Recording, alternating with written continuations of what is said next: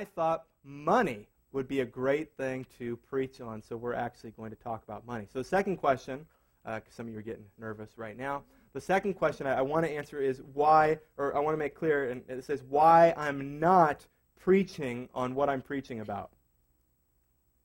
Okay? I'm not preaching on money because my goal is that you would put more money in that when we're done. That's kind of an impure motive that often exists when pastors talk about money. This is not the sermon where I'm trying to manipulate you into handing over your checkbook to Veritas. Though, should the Holy Spirit move you to do that, that's okay. So I am going to be talking about coming out of Psalm 23, 25, and 26, and Proverbs 3, 9. I'm going to talk about honoring God with our wealth. And I am preaching at this not as much to get money out of you and into our offering plate, if you want to call it that, which is just the black hat box in the back there with a slot in it. That's not the main goal. But I think that there's a good possibility. We've been going for about a year right now. We've never talked about anything really about money. And I think it's possible that there may be some ignorance in a lot of us. Ignorance isn't necessarily a bad thing. Just haven't heard, haven't been taught, haven't opened up the Word on a specific topic. There may be some ignorance in some of us in what the Bible has to say about things like wealth and what the Bible has to say about things like money. It's a very controversial topic. There's a lot of different ideas that are out there, even coming from Christian evangelical churches. So we thought we'd be clear and say what we want to say about honoring God with our wealth. That said, you should know that Veritas has changed over the last several months financially. And the way things have changed at Veritas is while numerically and in attendance, we are consistently seeing good attendance and numbers going up. And at the same rate that that's happening, consistent giving and the amount being given is going down. So those two things are happening, and as the body and as the family, you do need to know that. Attendance is going well, money, not so good. That could be because of multiple reasons. One could be the economy and your life and your finances are difficult right now, and things are tight right now. So some of those things and the way you've been able to give in the past, that could be different than it is now. For some of you, this is where I tried to get my heart at this week, and I want to get your heart at.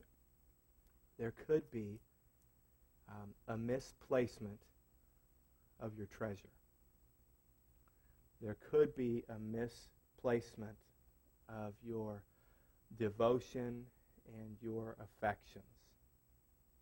And what we're experiencing financially could, for some, many, few of you, it could be indicative of a misplacement of your treasure, not being in God, but being in other things. Now, I don't know the answer to that. I don't even know what any of you give, actually. I don't see any of that information. That will be up to you. My best that I can do is to preach a heart-searching sort of sermon for you and hope that between you and the Holy Spirit, you guys duke it out and you discern as best you can where your heart is. So this issue that we're having as a church will hopefully be a beneficiary of this message, but it is not a motivation for this message. And I just hope you can believe that. I hope you can believe that those aren't the motives or the intentions in doing this. Rather, the problem is that we will address is that in affluent cultures, and we live in an affluent culture, in affluent cultures, wealth is, and we'll look at the scripture, this isn't just an unqualified statement, wealth is a stumbling block to faithfulness. The Bible makes that real clear. That if you live in an affluent culture, you have some cards, if you will, stacked against you in terms of faithfulness and joy in Christ. There are some things that are actually more difficult for you. And it's talked about throughout your Bible, and Jesus talks about it. And we'll start at Proverbs 3:9 as a starting point. So I'm going to pray, but before that, I want to give you the 4 rejected sermon titles. Okay? I toyed around with these and said no. I said nay to these 4 sermon titles, and we're going with Honor the Lord with Your Wealth. That's going to be our title, but we turned down these 4. Number 1, God needs your money. And I'm pretty sure I've heard all these titles before. These aren't just from my sick mind, though it is sick. God does not need your money. We'll go through that. So God needs your money. I'm not going to cry today about how God needs your money, and you could really help him get into a nice place if you just fork over some cash today. He's good. Okay, he's good. Money is from the devil. That's the second one. We're not going to preach that. Money is not from the devil. Money is not evil. Okay, it can be the root of all kinds of evil, but it is not in and of itself evil. It's a tool. We're going to look at that. Third, my personal favorite, maybe the more you give, the more you'll get. Not going to say that. You could write your biggest offering check to Veritas today, and you could lose all your money tomorrow. So there's nothing biblically to sink your teeth into, though it seems some pastors wish there was, and make up some things, tragically. But there is nothing that says the more you give, the more you'll get. We should be very generous, and we should give. And God may decide to bless us monetarily, and God may decide not to bless us monetarily. And we may prosper in some physical ways, and we may never prosper in some physical ways. We will all prosper in the coming kingdom, but for now, nothing in the Bible that says that it is God's will for you to be rich. So that's not the title. And then finally, we are not going to title this Jesus Drives a Bentley. Actual sermon title by a pastor in town. I'm not going to say his name unless you come up and ask me afterwards. No. Give you his address as well. What's grocery store he frequents. Social Security number. Let's pray. Father,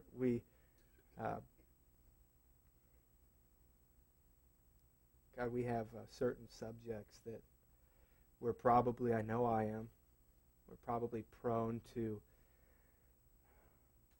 just be silly about and just joke about. And there's probably some offense in overdoing that to you.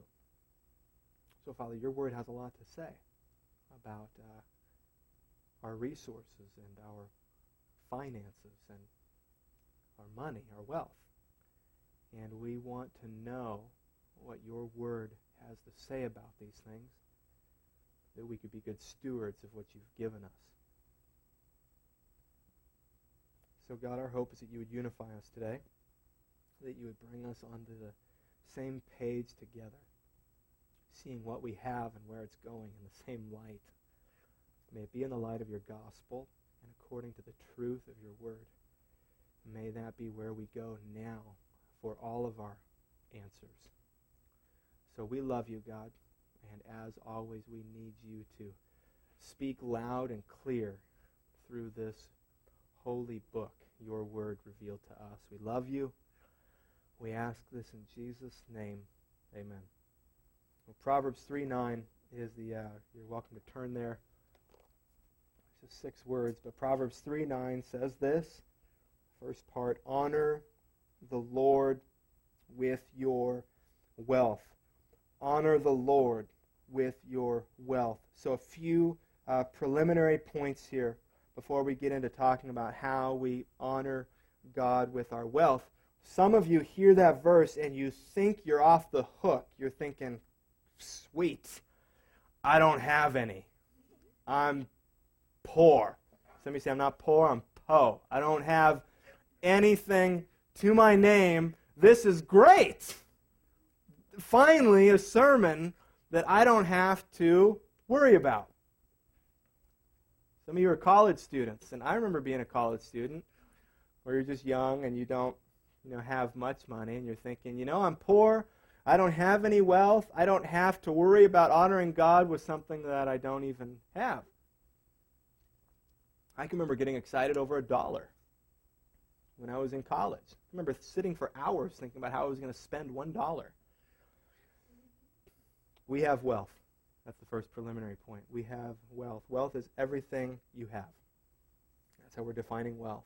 Wealth is everything you have. So wealth is your home if you got it. It's the clothes you got on your back. It's your vehicles. It's your bed at home. Wealth is everything that you have in your possession. Now, some of us and some of you are wealthier than others, but all of us, by global standards, are wealthy. Most of us, even by local standards, are wealthy. Okay? Most of us have a lot. We don't think we have a lot when we compare ourselves maybe to those who have more. But by global standards, you all have been given tremendous resources. We're one of, if not the most affluent culture in the history of the world. We don't know, most of you know or understand things like poverty. We don't know what it's like to worry about where our food or shelter are going to come from. Most of us, some of you maybe by God's grace, I would say, but most of us, we don't know what it's like to experience. I mean, we've got air conditioning. We have paved roads. We have sewer systems in our homes, in our apartments. We have so many things that are absolute luxuries to most of the world, and we very easily take them for granted. Part of what we should have happen in our soul when we talk about these kinds of things is there should be some conviction in regards to our complaining or our discontentment about what are often wants that aren't being met in our life and not needs. Because the reality is we all have quite a bit of wealth. Second preliminary point, all of our wealth, everything you have comes from God. Everything you have comes from God. Haggai 2:8, God says, the gold is mine, the silver is mine. Psalm 50:10 says he owns the cattle on 1,000 hills. James 1:17 says every good gift and every perfect gift is from above, coming down from the Father of lights. So that means that everything that you have right now, all of your wealth, all of your worth, all of your possessions, whatever that is, it has come from God. It has not come from you. And that's subtle because it seems like it's coming from you when you go and you work a job and they give you a paycheck and they say this paycheck is compensation. But the Bible actually says that no, all of that is of grace. All of that is from God. It is by God's grace that you have been born in a place and you have where you can get a job, that you have skills to where you can work a job, you have health and abilities to where you can work a job. All of that comes from God. So everything you have is a direct gift from God the Father. In fact, the ability to get wealth comes from God.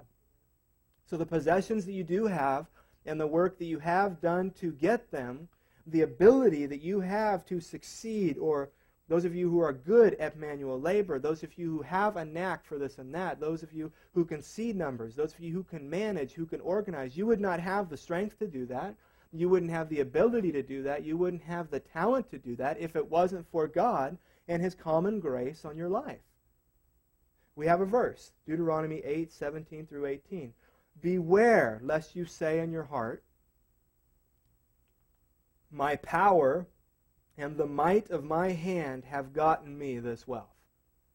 It says, beware, don't say that what I have because of me. I have gotten this for myself. Rather, verse 18, you shall remember the Lord your God, for it is He who gives you power to get wealth. So that means that everything, directly, indirectly, is coming from the hand of God. Everything that you have is from God. Deuteronomy 6, when God is talking to his people about loving him with all of their heart, and he talks about sharing their testimony then with their children about what God has done. He talks to them and says, look, you see what you have, and you see what God has given you. You said you're living in a city you did not build, with cisterns you did not dig, with money you did not earn, gardens you did not plant. What he's saying is everything you have is by the grace of God. Everything you have is from God. He'd be perfectly just and righteous to remove his hand from you and give you nothing. So first we need to understand that, okay, I do have wealth. So I don't get to check out of all the verses that talk about what I need to do with my money. We don't get to say, oh, everything I have is allocated. No, you have wealth, and everything you have, it is from God, which means, therefore, that you do not, this is tough, you do not own anything. You know, a good Christian will say that. Right? We know the right things to say. We know the right words to have. I've said that before. It's not my car. It's the Lord's car. It's not my home. It's the Lord's home. Do you really believe that? Or are you pretty proud? Are you pretty stingy? Are you pretty discontent? I don't own anything, but rather we are stewards, what the Bible teaches, of our wealth. So you're not owners. You don't own anything you have because God has not actually given you things.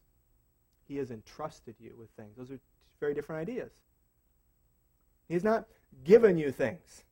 He has entrusted you with things. If he gives you something, then you are the owner. But that's not the biblical context. That's not. Then everything that follows, it wouldn't make sense when God asks us to handle and do things with our money in a certain way. He doesn't give it to us and say, okay, now it's yours, you're the owner. He entrusts to us, and then he tells us to be a good steward. Proverbs 3:9, honor the Lord with your wealth. So, God provides you with your needs. God meets your needs, and then on top of our needs, God gives us wealth, which is to be used as a tool to honor him. That's what Proverbs 3:9 means. Honor the Lord with your wealth. So God gives you what you need, and we got to distinguish between needs and wants. God gives you what you need, and the rest is a tool for honoring him. That is revolutionary if we really see what we have like that. If we see that God is taking care of me and meeting my needs, food, shelter, and clothing, he talks about specifically, not bills that you've run up. Because I've been there, and I say, well, my needs are, I need this much money to come in this month, and I need this much money to come in a month, and I say, to meet my needs. But when I look at why I need that much money to come in, it's because of far more than food, shelter, and clothing. To pay off this, and to pay off that, and to pay off all these dinners out, and this new vehicle, and this landscaping in my backyard. Now, are those... That's putting God in a corner, isn't it? To spend money, which we all do at times, to spend money foolishly and then say this is a need. Well, God promises to meet our needs. Okay, and then the rest is meant to be a tool for honoring him. So we get ourselves into that situation if we don't remember and live out that principle in the very beginning and say, okay, what do I have? What's coming? Some of this is for my needs, and the rest is a tool for honoring him. How will I honor him? So here, we're going to go through a few things, but here's some practical honor ways of spending your wealth. Biblically, some good ways for you and I that we have wealth, specifically looking at money. Here's some good and honorable ways. God is, or can be, if it's done with the right heart, God can be honored in spending your wealth in at least the following ways. One, give it to your family. 1 Timothy 5:8 says, "But if anyone does not provide for his relatives, and especially for members of his household, he has denied the faith and is worse than an unbeliever." Wow. 1 Timothy 5:8, and I think it's talking specifically to men who are heads of households. It says, "If anyone does not provide for his relatives, and especially for members of his household, he has denied the faith and is worse than an unbeliever." Okay, that is saying, give it to your family. That is a good thing for you to do with your money. To take care of and to meet the needs of your family. Listen to what Matthew chapter, you can turn there if you want, Matthew chapter 6. Let me read some verses, 25 through 34. So a good chunk of verses. And here behind this, okay, what we're talking about, giving money away. Give it to your family. Provide for the needs of your family. That is an honorable thing to do with your money. But listen, verse 25, Matthew 6. "Therefore I tell you, do not be anxious about your life, what you will eat or what you will drink, nor about your body, what you will put on. Is not life more than food, and the body more than clothing? Look at the birds of the air. They neither sow, nor reap, nor gather into barns, and yet your heavenly Father feeds them. Are you not of more value than they? And which of you, by being anxious, can add a single hour to his span of life? And why are you anxious about clothing? Consider the lilies of the field, how they grow. They neither toil nor spin, yet I tell you, even Solomon in all his glory was not arrayed like one of these. But if God so clothes the grass of the field, which today is alive and tomorrow is thrown into the oven, will he not much more clothe you, O you of little faith? Therefore, do not be anxious, saying, what shall we eat, or what shall we drink, or what shall we wear? For the Gentiles seek after all these things, and your heavenly Father knows that you need them all. But seek first the kingdom of God and his righteousness, and all these things will be added to you. Therefore, do not be anxious about tomorrow, for tomorrow will be anxious for itself. Sufficient for the day is its own trouble. So a good thing to do with your money is to not have it terminate on yourself, but is to give your money to your family. That is a great thing to do with your finances. A lot of guys especially who work, specifically men who are the sole providers of their family, a lot of men who are in that position and who are sole providers of their family have an attitude like this. I'm going to provide for your needs, and I'm going to give you what you need, and then I have an allowance, and this allowance terminates on me.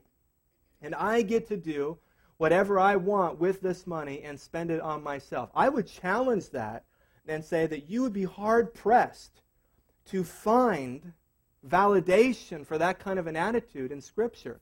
What it actually says is, when it comes to providing for your own needs, it says, don't be consumed with that and don't worry about that. God will provide for your needs. He will meet your needs. Your focus, your trajectory, your attitude should be in giving and meeting needs of others. And your family is a great place to start. Your family is a great place to start. You should give what God has given you to your family. Number two, you should give it to your church family. You should give it to your family, and you should give it to your church family. So if you are committed to a church, and you consider a church to be your spiritual family, which you should all find that somewhere. If it's not here, you should find it somewhere. And you make a commitment in the same way that you give your money to your family, you should also give your money to your church family. And the Bible talks about that going from your Old Testament through your New Testament in the forms of tithes and offering. The Old Testament gave specific amounts and specific percentages that were required God required from his people. Some estimate that it was upwards of 25% of what was coming in was going back to God in some fashion and back to his people in some fashion. The New Testament is no percentages and no specific amounts, but in many ways you could argue that the spirit of sacrifice is even more so in the New Testament, where God's people are called to be generous. And one of the ways that you should be generous, if you are a part of a church family, visiting, no. Not committed, no. But if you are a committed part of a church family, you should be giving money to your church. And you should be giving money to your church consistently and faithfully. And what we'll never do is show you some kind of a slideshow about all the great things here at Veritas so you can see what your money's going to and try to motivate you that way. We will seek to motivate you with the Word of God and say that giving, specifically giving to your church, is an act of obedience, period. And you should give to your church family. And if you haven't, you should. You should repent and you should give. 2 Corinthians 9:7. This is the New Testament mode of giving. One must give as he has decided in his heart, not reluctantly or under compulsion, for God loves a cheerful giver. That means if you're giving and, we don't pass the plate, but if it's coming and the check gets ripped in half, when you're handing it off, it's probably good it got ripped in half and you shouldn't give it. You need to have a cheerful heart about it. You need to be giving joyfully, not reluctantly or under compulsion. You should be giving from the heart. I think one of the reasons that God requires his people, Old Testament and New Testament, to give tithes and offerings is I think it's giving up control of your money. And I think that's something that's very difficult for us to do. Some churches, very liberal churches, will have money coming in, and then all the people who are members of the church will sit around and vote about how every penny gets spent. And so you get to maintain a lot of control. I used to have people who would write checks to the church, and on the check they would write what the check was supposed to go to in the church. At one point it actually said anything but Eric's salary. Nice. That was a good day. That's not how it's supposed to be. Don't we want to control everything?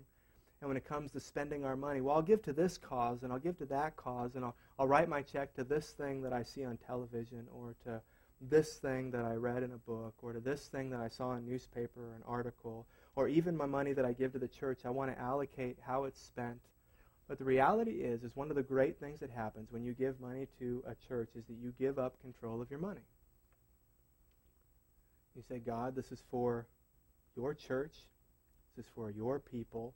This is for your ministers. This is for the advancement of your gospel, and I'm relinquishing control of my finances in this area. And that's something as Americans very difficult to do, but something good and valuable. 1 Timothy 5:17 says that one of the things that happens when you give to your church is you support your pastor or your pastors. Let the elders, and there's other verses, let the elders who rule well be considered worthy of double honor, especially those who labor in preaching and teaching. So one of the things that giving to the church is meant to do is it is meant to support your pastor or your pastors so that they can devote themselves full time to praying for you, to studying for you, to preaching for you, to counseling with you, to building relationship with you, to shepherding you and guiding you. That is something that is difficult to do if it's more than a few people. It's difficult to do if you're juggling a lot of different balls. When Veritas first started, I had 3 to 4 kind of odd jobs that I was juggling, and 5 days a week, up at 3 o'clock in the morning and going and opening up at Starbucks, and then going and hanging blinds and doing grunt work, and then studying in between all of that, loaded up on espresso. And it was tough. And it was a blessing when very early on I was able to be provided for by money that was coming in. So you should know that, and you should, and I hope you would. I hope you would love that. I hope that you would know, that you could look at my family, and you can know that my wife is able to stay home with our 4 boys and nurture them and raise them. She doesn't have to work because of you giving to your church faithfully. And praise God. That is a wonderful thing. And it's an intention of giving to the church. Secondly, to support your church community. Galatians 6:10, so then as we have opportunity, let us do good to everyone, and especially to those who are of the household of faith. So we should give to our family, we should give to our church family. It says, let us do good to everyone, especially those who are a part of your church family. So the two, I think, major ways that money has been spent that comes into Veritas is in providing for my family and is in providing for needs of people within Veritas Church. And that is how it should be. And when you think of how you're going to give your money and you want to give money, number 3, I'll get to, is give it to your neighbors and give to those even outside your church and to the poor. That's a great thing. But actually, before that, you should be giving to the household of faith. You should be giving to your church community. You should be looking to meet needs within your church community. Know that as you give money to Veritas, one of the priorities in money that we have coming in is not to stand up and do special offerings all the time about somebody who has a need within our church, but we think that proper budgeting and allocation of the money that we have to work with is meeting the needs of people within our body. So we don't want to overextend ourselves and spend all of our money and then have to come to you every time that there is a need. That may happen on occasion, but the goal is that the money coming in meets the needs of the church. And so it's a very good thing that we do. 1 Chronicles 29:14. But who am I and what is my people, that we should be able thus to offer willingly? For all things come from you, and of your own have we given you. When of your own, God, we have given you. What is that saying? It's yours. Just giving it back to you. I think the better question to ask when it comes to giving to your church is not, how much should I give? It's how much should I keep? When you think of how you're spending your money, if it's God's money to be used for His honor and His glory, should the question really be, how much am I going to give? That's an ownership kind of question. A steward would ask, and one who's been entrusted should ask, how much of this am I going to keep? And what do I make sure goes where it needs to go? And then finally, give it to your neighbor. 1 John 3:17 and 18. You see your brother in need and have no pity on him and don't meet his needs. Very similar to 1 Timothy 5:8. Are you a believer? Are you a Christian? Does the Holy Spirit reside in you? So we should certainly be looking outside as well. How can we use our... So you get the theme there. The theme biblically on what you do with your money and what you do with your resources is to give, not to get. I would even say that some of us need to be very careful with saving money. You need to be careful with saving money because there's a very fine line between responsibly saving money and selfishly hoarding money. I believe God gives you money to primarily be spent for His glory and even if you're saving it, the idea is you're not going to take it with you. The point is at some point you're going to spend it, right? It's not supposed to just accumulate there. So are you saving for honorable things? Are you saving for good things? Are you saving just mass amounts of money so that someday you can just retire to Bermuda? I would question that. Is your idea of retirement someday that you just stop working and you just totally check out on life and you just sip Mai Tais at a pool somewhere? I would challenge that. If you're going to save money, and there's nothing wrong with saving, what are you saving money for? What are you looking to accumulate money for? Good and noble and righteous and honorable purposes? Or just, are you anxious about your life and your provision? And so you're freaking out. And so your savings account is a hoarding account. Because you're beyond responsibility. And those of you who are freaks about it, you know who you are.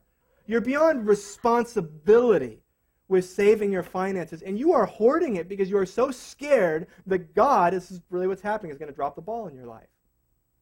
And you're not going to have your needs met. Those of you who are like that, you don't need to worry about being irresponsible with your finances. Okay, you know that that's natural for you. And it may actually go too far sometimes. And you should be giving more to your family. And you should be giving more to your church. And you should be giving more to your neighbor. So we could stop there, talking about some honorable ways to spend your money. And it could be a real practical sermon. Do this, don't do that. Spend your money this way, don't spend your money this way. But I think that Proverbs 3:9, I think it goes deeper. One of the great things about the Puritans in the 17th century, roughly 1560 to 1660, is that they were known for preaching what many theologians have called heart-searching sermons. And a heart-searching sermon is the Word of God delivered in such a way that you feel something.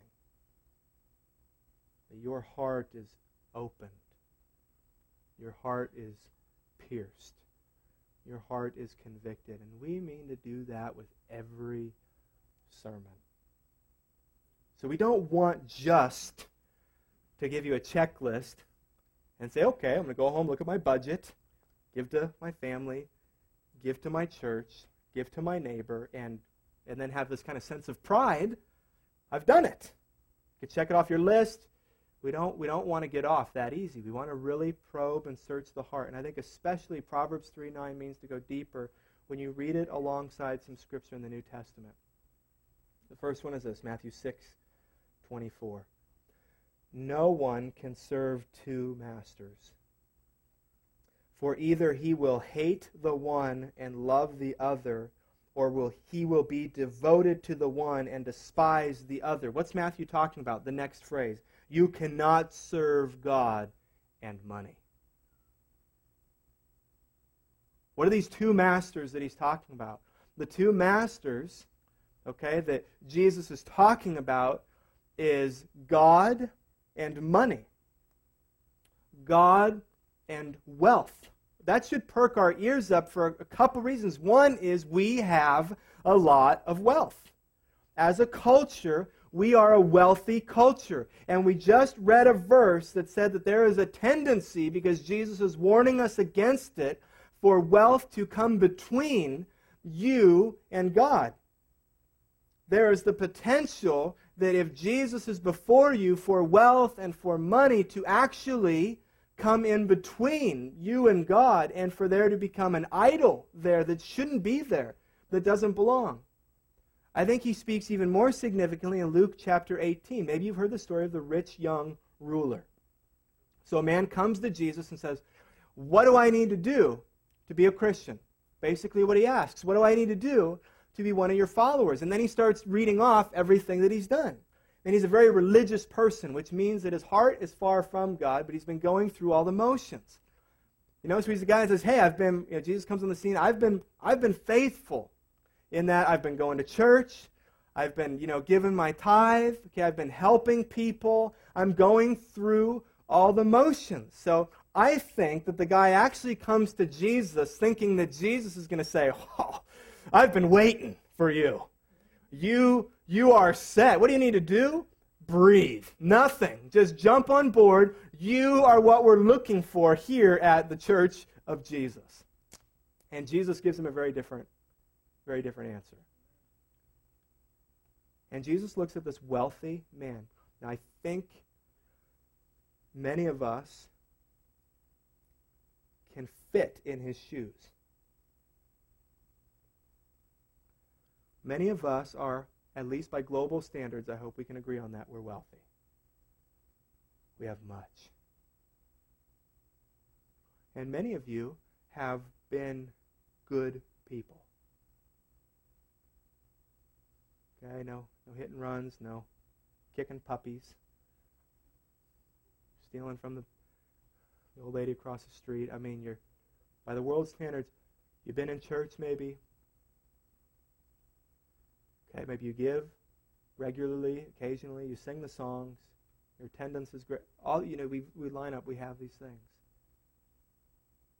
But the test for this man is Jesus looks him in the eyes, and it says that Jesus was sad. And he says, go and sell everything you have. Then come back. You follow me. And then it said that the rich young man turned his back, and he was saddened by what Jesus said. And the reason he was sad is because he had a lot of stuff. So what do you see happening there? You see Jesus saying, you have much. You have wealth. And there will be no competition with me for your devotion and your allegiance and your affections.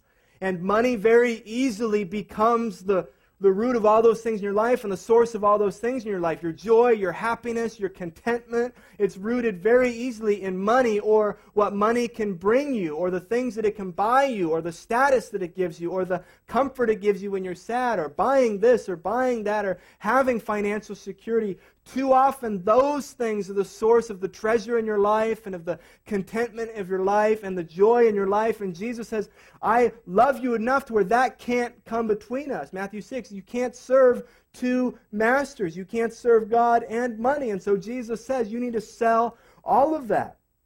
And then Jesus says this in verse 24 of Luke 18, how difficult it is for those who have wealth to enter the kingdom of God. That should scare you to death. Jesus looks out to us as wealthy people and says it is very difficult for you to go to heaven.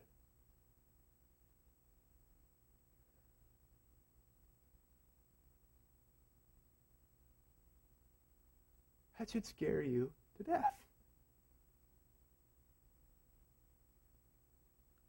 What you have is so easily a stumbling block in your relationship with Christ. And it can be subtle. We don't necessarily notice it. But Jesus is saying, if you are rich, if you are wealthy, if you have had a fairly easy life and things have come fairly easy to you, you've never had to worry about things like food and shelter and clothing. Are you kidding me? Some of you have. Most of you haven't. I've never had to worry about those things. Everything has just kind of been put on my plate. Everything's just been kind of handed to me. I've had a pretty cushy life so far. I freak out when there's not enough ice in my latte. I'm doing okay. And Jesus says, if that is you, and you have much, and God has given you much, you should be on your guard. Because it is easier to pass, he uses a ridiculous illustration. It is easier for me to pass a camel through the eye of a needle than for somebody who is wealthy to get into the kingdom of God. What is he saying? He's saying that apart from God, and he goes on to explain that to his disciples because they look at him, scratch their head and say, that sounds impossible. And he says, it is. He says it is impossible with man, but with God, all things are possible. God can get a wealthy person, God can get people from a wealthy culture into the kingdom by his grace. He can infiltrate your life in such a way that all the stuff actually is not the treasure anymore, and He actually is the treasure. But apart from His grace and His mercy and Him opening your eyes and working in you, that's impossible. You'd have an easier shot getting the camel through the eye of a needle. So that should frighten us. Your money and what it brings, it will hijack your worship, your devotion, your affection for Jesus Christ. It will. Affection, whether it's in moments or seasons that should be reserved for God, will be centered on things. And it's horribly adulterous, God says. And we maybe laugh at it or wink at it or think it's not a big deal or everybody does it. But when we are enjoying gifts more than the giver, and when we are relishing in gifts more than the giver, it is so offensive to God. Because here He is, everything, the great treasure, the great beauty, the great glory, and we exchange that for something else. And there are moments, hours, seasons in your life where you can get wrapped up in money itself or the things it brings, and your affection is for them, your worship is to them, your devotion is to them, not for God. So it is essential that we understand that your wealth is a tool. It is a tool. A tool belongs in your hands, not in your heart. A tool belongs in your hands, not in your heart. And that's what wealth is. Wealth and what God gives you is something to be put in your hands to do something God-honoring with. And I know this is radical and will sound insane as we get deeper into this, and you'll think, I can't do that, and that's impossible. And that only makes me say, we're in agreement with Luke 18. This should be so radical that we look at each other at the end of the sermon and say, this is impossible. That's what the disciples did. And then we pray for God's grace to help us to do it. But I really think that when God gives you that tool, that none of it is meant to terminate on you and your pleasure and your enjoyment, but rather that you find pleasure and enjoyment and satisfaction in giving it to God and to others and to your neighbors, and not even worrying about your needs, let alone your wants, because God will provide them.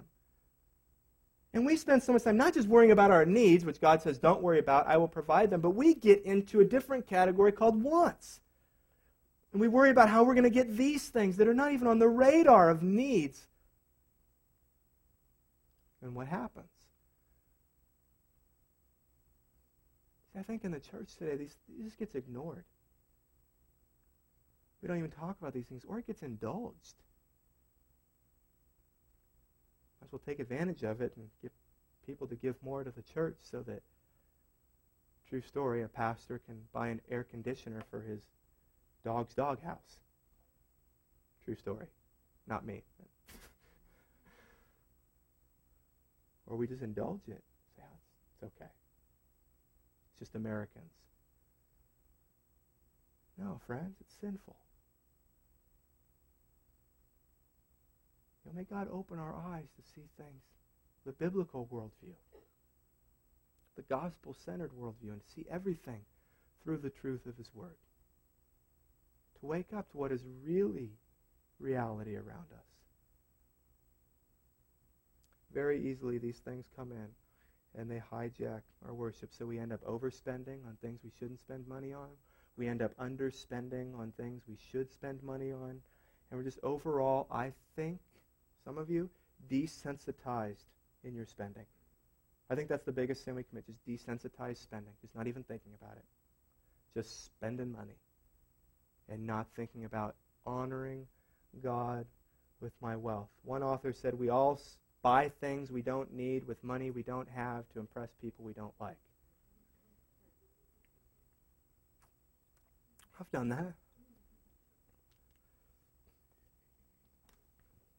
Where'd you get the money to buy? I remember when I was young. Oh, gosh.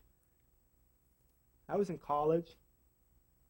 I think I ran up 10 grand on credit cards in months.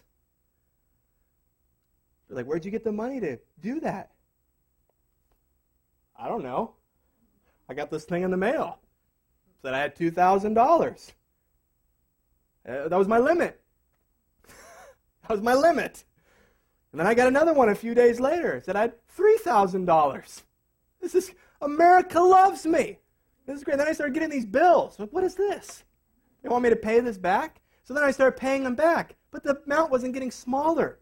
It was actually getting bigger. What was I doing? I was overspending. The vast majority of people, and we're the wealthiest country, and yet the vast majority of us live beyond our means. We're spending money we don't have. Spending money you don't have is a sin. It's not okay. It's a sin. You don't have it. It's not yours. We can get desensitized because there are many things in our culture, and this next series will go through that. Just because something, please hear this, just because something is socially acceptable or socially frequent, that does not make it honoring in God's eyes. So we need to be watchful. Ask yourself these questions with overspending. How much of your spending terminates on you? You spend money. What's it on? How much of it terminates on you? I think you can ask yourself the question, should any of your money ultimately terminate on you? When you buy something, how often do you joy in the giver, not the gift? Because I think that's sort of the Christian method of overspending or of treasuring other things more than Jesus, is we say, well, it's okay as long as you're enjoying the giver more than the gift. Now, maybe you are much stronger than I am in faith, and you can do that. I can't do that well. When I have a thing that I am savoring and enjoying, I don't think that when I say, well, praise God for giving it to me, I don't think that that means that I'm enjoying Him more than I'm enjoying this thing. But maybe for you, you can do that. I can be genuinely thankful, but I can end up wrapped up in something that is not Him. Think about the hours, and I was evaluating this week. Think about the hours that you spend treasuring and enjoying things other than God. Do you know that those things that you're treasuring and enjoying, do you know that in heaven, which is to be the greatest pleasure of all time, right? Do you know that none of those things are there? None of them. Oh, there's got to be cinema. I'm sure there's movies. I love movies. I'm sure they're there. There's got to be nice cars. No. None of those things. It's just God. And He is all the pleasure and all the joy we need, far more than anything here.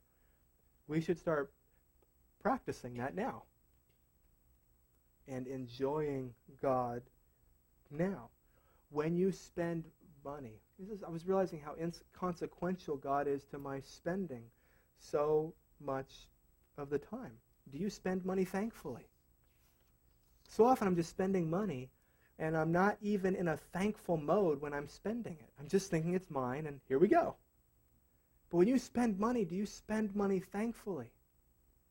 When you go out to eat with your spouse at a nice restaurant, do you look at her, do you look at him on your way there and say, can you believe we're doing this? We're going to go, and we're going to sit down in this air-conditioned room that smells nice, and people are going to come out, and they're going to serve us. And whatever we ask them to do for this hour, 2 hours, if you're obnoxious, 3, close the place out, they're going to serve us. And then I'll leave them $5 when we're done. I mean, they're gonna give us everything that we want. They're going to put a piece of paper in front of me, and they're going to say, there are professional cooks in the back right now who are prepared to make you anything on this extensive list. I had a reality check when I went to Panama once, and I went to a restaurant, and I asked for the menu. They said, there's no menu. This is just a place to eat when there's no other place to eat, and this is what we have right now. And it was terrible. It was awful. I don't even know what I ate. But here in the States, I go and they give me this piece of paper. It's a menu. And I get to choose what I want. And if it's some kind of meat, I get to tell them exactly how I want them to cook it. And then this person who's gone to school to learn how to cook is going to professionally prepare this meal for me. And they're going to come out and they're going to give me this great food, or they're going to pour us a nice glass of wine. They're going to wait on us. They're going to come and check on us. They're going to have these nice bathrooms that I can go use if I need to. And the night's just going to be late. I mean, do you ever just look at each other and say, can you believe we're doing this? I mean, if you're like me, most of the time, probably not. It's just inconsequential to you. You don't even think, God doesn't even enter the picture. We just say, well, this is my money, and I'm hungry, and this is my favorite restaurant, and that's where I'm going to eat.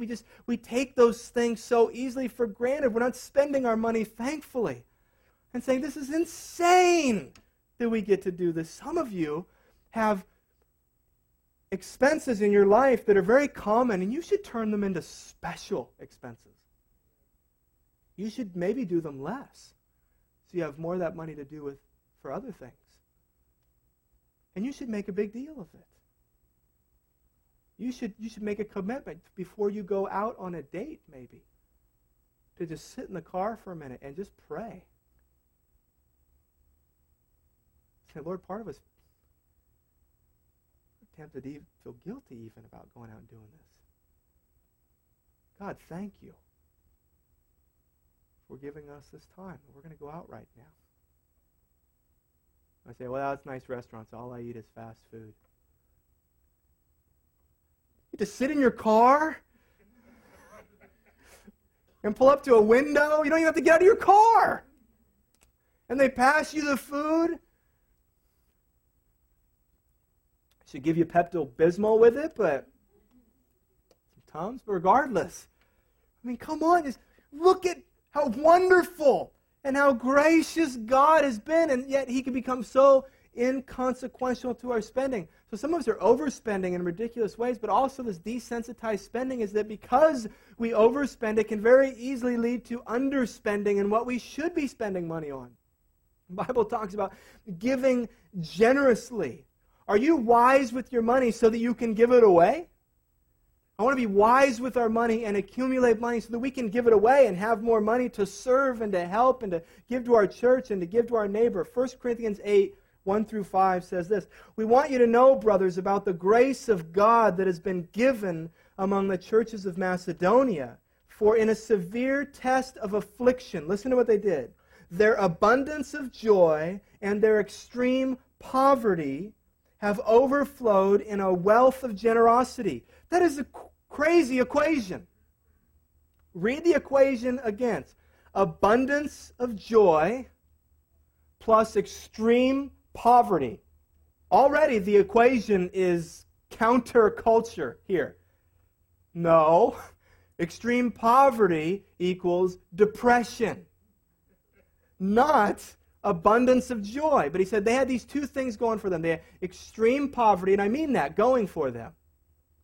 Extreme poverty and abundance of joy, and that equaled wealth of generosity. So they had nothing, but they had great joy, and that equaled giving everything that they did have away. You want to live like that? I want to live like that.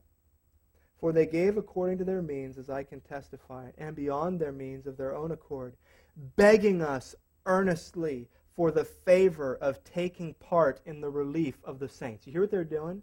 It's the poorest church, and they're begging, please let us help. Please let us help. And that's true often today.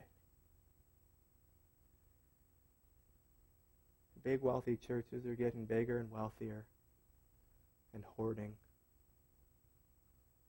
Bringing on more staff and doing fancier programs and buying fancier buildings. And here's this little poor church that's in the middle of affliction. And they're begging Paul, please don't overlook us. Please give us the honor of helping with our resources, with our wealth. Don't look at us and say you have no wealth and pass us up. Please give us the opportunity to serve. What are you underspending on? What could you be giving to more? What could you be saving? When we talk about things like saving up for a car, or I'm not saying these are bad things. Saving up for a car, or saving up for a new home, or what about saving up to adopt an orphan? Let's think like that. What about saving up to give where there's nothing? But having the see, what happens is God is honored because when we spend in that way, in a way that doesn't terminate on accumulating more stuff and doesn't terminate on ourselves, is it protects our treasuring of God. Because the other things that we more easily spend money on,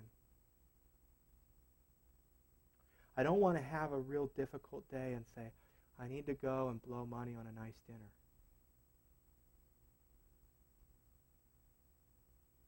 I want to, at the end of a difficult day, say, I just want to go and get on my knees and talk to Jesus. I don't need more stuff to be little treasures in my life. I want Jesus to own that title for all my days. So the whole point is that our treasure must be God. And if that's true, then you will honor God with your wealth. So this is the foundation of all of this. Your treasure must be God. And if God does not own all your devotion and all your affection and all your worship, then you will spend money and your wealth in a way that is dishonoring and displeasing to God. But a safeguard and a protection for your heart against that is that God must be the treasure. Matthew 6:21, for where your treasure is, there your heart will be also. In order to not honor God with your wealth, God must first be demoted in your heart.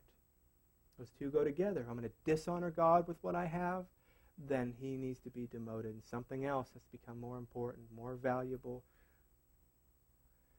And sadly, I think, when we talk about treasuring God and him being the ultimate source of contentment and satisfaction and joy, sometimes we come up short in church because we talk about treasuring God more than anything else. And I don't think that's what the Bible teaches. It doesn't talk about treasuring God more than anything else. It talks about treasuring God. You see the difference? It's not, I have all these things in my treasuring category. My family, my home, and my job, and my city, and my car. It's not that and Jesus. And I need to be careful that he gets the most attention and that he stays at the top. That's not what God says. He doesn't say that he needs to be the greatest treasure, the best of what's around. He needs to be it.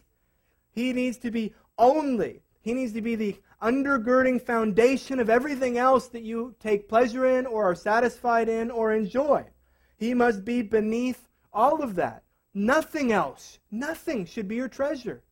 You should not, if we want to use that word in that way, We should not apply our treasuring of God, our affection for God, our devotion to God, our worship for God. That doesn't get applied to anything else in any degree. There needs to be something that is reserved solely for God. And I'm using the word treasuring. There needs to be a something and a category that describes my affection for Him, and nothing else is even in that category. He needs to be our sole treasure. Not something that is more satisfying than anything else in our life, but the thing that is satisfying in our life. It should be that all of the other treasures, if they were taken from you, everything, a Job kind of experience, your wealth, your home, your wife, your children, where everything could be taken from you, and if God is your treasure, then there is still joy. There is still real happiness. There is still contentment. There is still satisfaction if He is the treasure. But the opposite should be true, that I can have all of these things, but if I don't have Jesus, or if I don't have God as my treasure, then there's no happiness. It's just meaningless. It's worthless. Mariah Carey sang a stupid song that said, I can't live if living is without you. Now that's a true song if it's to who? Yeah. Not to your boyfriend. Some of you, you will live and well, much better if they were not there, actually. I can't live if living is without you.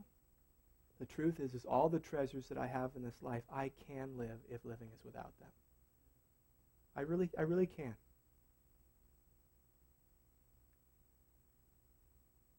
But you take Jesus, I can't live without that.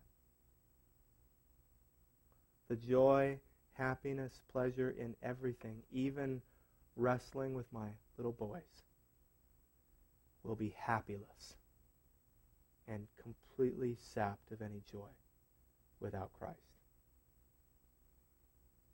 So He must not be a treasure, but the treasure. Probably my favorite set of verses in the Bible, Psalm 73, 25 through 26, says, Whom have I in heaven but you? There is nothing on earth I desire besides you. And I love these verses, but they're not always true for me, if I'm being honest. But I say them a lot because I so badly want these verses to be true in my heart. There is nothing on earth I desire besides you. Not more than nothing I desire besides you. You're it. My heart and my flesh may fail, but you are the strength of my heart and my portion forever. My heart and my flesh and my job and my family and my car and it may fail. But you alone, God, are the strength of my heart, and you are my portion forever. Or Psalm 16, you are my Lord, I have no good apart from you. In your presence there is fullness of joy. At your right hand are pleasures forevermore. Only if God is your treasure are verses like this even possible, like Deuteronomy 6:5. You shall love the Lord your God with all your heart, and with all your soul, and with all your might. It does not say do not love Him with more of your heart. It says all. All of your worship, all of your devotion, all of your affections is to be for God. And everything else comes from that. That can only happen if He is the treasure. You can only say, as Paul says in Philippians 1:21, for to me to live is Christ and to die is gain, if Jesus is the treasure in your life. If God is the treasure in your life. If He is everything. Not the best of everything, but everything. He alone. At our house we sing worship together with our boys, and One of the songs that we sing has a verse, and it says, "Where will we go without you? What will we do without you? There is no one like you. There is no one before you." We want that to be the pulse of our life. Where will we go without you? What will we do without you? Father, you are everything.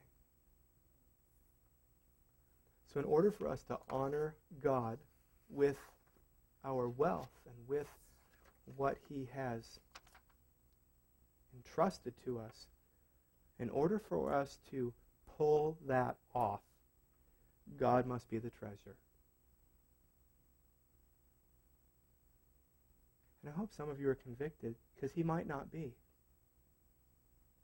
For you, money really is the treasure. You like having it. You like the status that it brings. You like the appearance even of having money. This is why some of you overspend. You like the contentment that money brings. You like the little pleasures that money gives you. And the problem is that you enjoy those and you love those and you waste time wrapped up in those things more than God. And God should be the treasure. Whom have I in heaven but you, Lord? There is nothing on earth I desire besides you. Can you say that with a clear conscience? Or is that a struggle? Friends, veritas means truth in Latin. And the truth is that God is the treasure. Nothing compares with him. And we're telling you about the good news and what can happen with you and Jesus. The prize at the end of all that is God. The prize is not a more comfortable life. The prize is not necessarily a change of circumstances in your life. The prize is not personal fulfillment. The prize is not ultimate satisfaction with your career.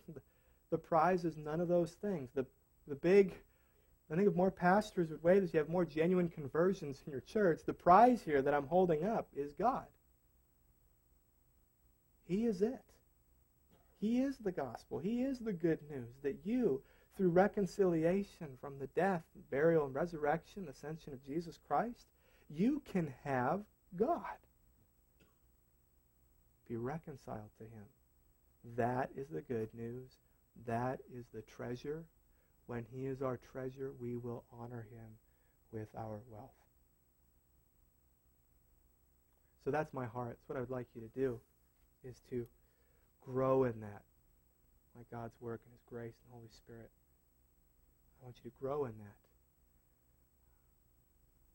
The last several months, because God has been so gracious here at Veritas, we have built up savings, but on a regular basis to meet our needs, which aren't many. It's basically providing for my family. We're regularly pulling out of our savings account. So you know what that's like in your family. Better to mention that to your family early on than later in the game. So God has been good and God has been gracious, and we know that God is going to continue to provide everything that we need. But as our family, for those of you who are a committed part of Veritas, you need to at least know where the family's at.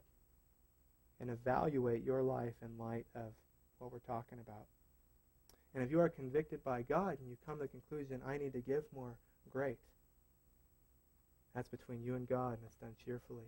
If you look and evaluate and you say, praise God, I'm doing what I need to be doing, I'm obedient, praise God. So let's pray and we'll worship God. Father, thank you for this day. Thank you for this great joy that we sing about, that we talk about, that comes from you. Father, help us to treasure you more than anything. When it talks about that church in Macedonia and how their great affliction and their extreme poverty and their abundance of joy led to generous wealth and giving, it says that it was by the grace given to them. God, will you give us that kind of grace that enables us and helps us with what we have to honor you. God, help us to evaluate those things in our life that we love and treasure more than you. May we see them as real stumbling blocks to our joy, to our faithfulness to you. And help us, God, to look less to the things of this world and more to you, Father. We love you. We pray this in Jesus' name. Amen.